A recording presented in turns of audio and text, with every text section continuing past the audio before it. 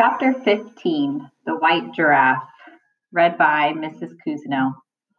How they managed to survive this leap into the unknown, Martine later had no idea. One minute they were in the creepy clearing, and the next, Jimmy had launched himself directly at the cliff face, and Martine was being sucked at by gravity and strangled, mauled, and scratched by hairy vines and vicious thorny branches. At last they came to a trembling halt. They were in complete darkness. It was some time before Martine's eyes adjusted to the light and she was able to take in the fact that she was still on the giraffe's back and still in one piece. It was even longer before she was able to figure out a way to slide safely to the ground. Back on solid earth, she felt small and inconsequential again, but also elated. For the time being, at least, she and Jenny had outwitted the poachers. She took her grandmother's flashlight from the pocket of her windbreaker and prepared to expect the unexpected. She had willingly climbed onto the back of a wild giraffe, even though there were probably very good reasons why no one else in history had ever attempted to ride one, and had been whisked away to a deeply unpleasant place with an even more unpleasant tree. Then, just when she thought things couldn't get possibly any more surreal, the white giraffe had hurled himself at a mountain. They could be anywhere. She switched on her flashlight. Relief flooded through her. Nothing fantastical had occurred, at least nothing involving magic, and Jimmy hadn't actually jumped through bare rock. He'd simply leaped through the veil of creepers into the crevice that lay behind it. Because the crevice ran at an angle almost parallel to the cliff itself and was disguised by foliage and the great twisted bulk of the tree, it was invisible from the outside. Martine marveled that even the animals had ever found it. Not that many of them had, if the silence was anything to go by. Drawing a wide arc with her flashlight beam, she discovered that she was in an exquisite little valley of perhaps an acre, surrounded on three sides by high-sloping walls of sheer granite, and on the fourth by massive chestnut boulders stacked 5 deep. The effect of being on the inside of an uneven pyramid. The mountainside wall leaned at such an angle that it overhung the boulders like a ledge, creating a roof over the valley. Seen from below, it was obvious that even if someone were to climb the mountain and glance down, they still wouldn't notice the valley. It was completely hidden. That wasn't the amazing part, though. Judging by the rectangle of blue-black sky she could see, a fluke of nature had ensured that there was enough space between the ledge and the boulders to allow sunlight into the valley for at least part of the day. That explained the presence of several acacia trees, a favorite food of the giraffe, the lush carpet of grass, and the fragrant white orchids springing from the valley's floor. There was also a pool of water in a hollowed rock, fed by a clear stream. Martine knew she was standing in the white giraffe's secret sanctuary. Jimmy had everything he needed to survive here. Everything, that is, except love and company. No wonder he was so lonely. She ran a soothing hand over Jimmy and marveled once again that he still stood under her touch. If he would let her, she planned to give him all the love and company he could possibly want. He need never be lonely again. In the meantime, a million questions ran through her mind. Who had first discovered the secret valley? Had any other human being ever been here? Did anyone apart from the animals even know it existed? She set out to explore the valley perimeter, combing the walls with her flashlight. That's when she saw it, a black triangle between 2 rocks. It looked like some sort of tunnel. Immediately, she felt an overwhelming urge to investigate. She was well aware that there was probably smarter things she could do in her present situation than go poking around in black holes. But try as she might, she couldn't think of any. She checked on the white giraffe.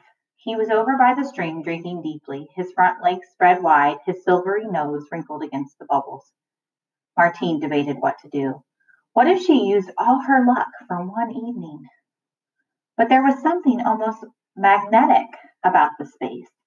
She felt as if it were pulling her toward it, calling her even. She had the oddest sense that going into the tunnel was what she was meant to do. That's what she'd end up doing, whether she decided to or not. Retying her bootlaces purposely, Purposefully, Martine walked on uncertain legs toward the black hole. Her heart was in her mouth. It was a tunnel, one that smelled strongly of wet rock and animals that dwell in dank, dark places. Spiders, baboons, and the like. Leopards enjoy those places as well, but Martine consoled herself with the thought that Jimmy would hardly have lived as long as he had if a carnivore resided so close. After one last attempt to talk herself into staying in the lovely valley, she stepped inside.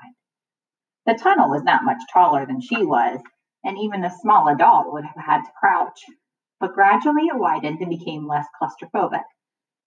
After a while, it turned back on itself. She was beneath the mountain now. From there, the ground rose sharply in a series of steep steps, slick with froggy algae. Martine put the flashlight between her teeth and scrambled up in an dignified fashion. She made a mental note to smuggle her giraffe fur, grass, and slime-covered jeans into the washing machine before her grandmother noticed them. The vegetable garden excuse was not going to work a second time. She was halfway up the last step when a hideous screech echoed from the chamber above her. Martine nearly flew over backward. Her light flashed around madly as she grabbed a ledge to save herself. Within seconds, the air was filled with a blizzard of flapping wings and high-pitched squeaks. She had unleashed a colony of bats. In England, Martine had known girls who went around saying that they had a phobia about bats, even though they lived in suburbia and had never encountered them outside Dracula films. She herself had never much cared for the idea of them. But since her arrival in Africa, she'd come to realize that they were actually quite cute. Far from being blood-sucking vampires, they were just flying mice that enjoyed fruit. Until, that is, they got caught in your hair. Ugh, spluttered Martine as she tried to disentangle their scratchy feet and clammy wings without being bitten. Ugh! When the black whirlwind subsided, she picked up her flashlight, dusted herself off, and saw that she was in a cave, one the height and size of a small church. But what struck her as strange was that the feeling in the cave was different from that of the tunnel, which was simply damp and cool. The cave had a distinct atmosphere. Martine took a lungful of its dense, heavy air and was immediately swamped with the same light-headed time travel sensation that she had felt in some of the cathedrals and historic buildings her parents had taken her to in England, Leeds Castle or the Tower of London. There, too, she had had a real sense of the generations who'd occupied them before. It was almost as certain people in certain eras made their mark on a place so thoroughly that their spirit never left. But why would she feel that here? Moving cautiously so as not to alarm the bats, Martine shined her flashlight around the cave. What she saw next made her cry out in wonder. Every wall and every rock was covered in paintings. Some of them were nothing more than crude charcoal line drawings faded with the years. Some were stick figures, and some were so rich in texture and hue that they seemed to leap from the walls like flames. But every one of them lived and breathed. They spoke to her from across the ages as clearly as if their creators were standing in front of her, telling her battles of lost and won, feasts and famines, times of pestilence and times of plenty. Martine sank down onto the rock. Half of her felt like a child at Christmas. The other half felt dizzy. What was happening? What was this all about? Jimmy, the kudu, and now the cave paintings? What did it all mean? Oh, if only she'd been able to have a proper conversation with Grace on that first day in Africa. Martine was sure that Grace held the key to at least some part of the mystery. She had, after all, known about the gift. So much was happening so fast.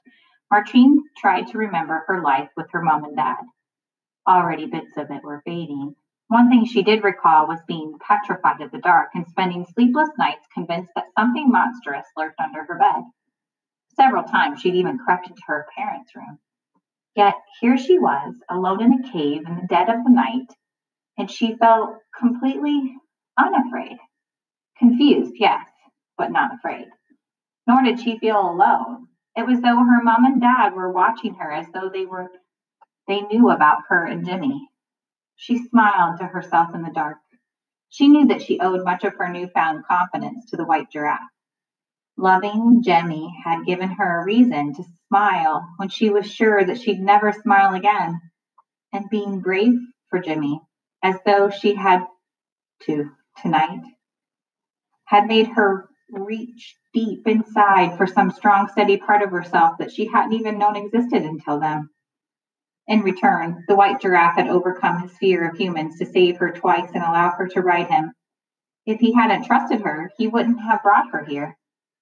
She vowed that as long as she lived, she would never tell anyone about the secret valley. If the paintings were found, Jimmy's sanctuary would be flooded with reporters and scientists and tourists. The ancient spirits would be chased away. The world would come trampling in. Martine stared at the paintings. One of her mom's books had contained pictures just like these. They'd been painted by the Sand People, as the Bushmen were known, centuries before the white man ever came, using iron ore, china clay, and oxbow. She wondered if these pictures, too, had been painted by the Bushmen, or if some other tribe had done them. Perhaps Tendai's tribe, the Zulus. She got up off the rock and went over for a closer look. Her head was still spinning, and she still had millions of questions, but mostly she just felt lucky to be able to witness this. Holding the flashlight above her head, she walked around the cave. The red, gold, and black images unfolded before her, like scenes from an old sepia-toned movie. Martine was entranced. Despite their simplicity, they conveyed lives of great beauty and sorrow.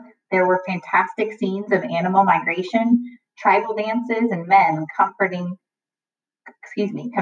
rhinos and elephants armed only with bows and arrows. She was halfway around when she noticed a painting of a giraffe. It was one of a series, most of which featured herds of giraffes surrounded by men with spears. In each new picture, the herds became smaller and smaller, and more bloody giraffes lay on the ground. Soon, there were just two left. Then they too were on the ground, and a man lay on the ground with them. But it was when she saw the next painting that Martine's head really started whirling. It showed a white giraffe suckling from an elephant. At first, she was sure that the coloring of the giraffe was merely a trick of the light, but when she compared it to the previous images, it was definitely paler. She traced the giraffe with her fingertips. The rock was cold to the touch, but somehow it too had a kind of energy. She had to force herself to look at the final picture, and when she did, the emotion was overwhelming. The hue of the image was different, almost as if it had been created with a metallic paint. In it, a child was riding a white giraffe. To the left of them was a fire, and to the right was a line of animals of different species.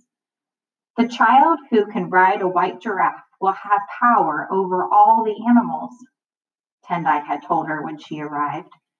And although some dreamy part of her had entertained fantasies about riding Jimmy, she never really thought about what it meant because she had never believed for a second it might come true. Why would she imagine she'd be able to ride a giraffe? Nobody else in the world ever had. The child who can ride a white giraffe will have power over all the animals. For the second time that evening, Martine's knees gave way and she had to sit down on another rock. Grace had been right. The forefathers had known she was coming.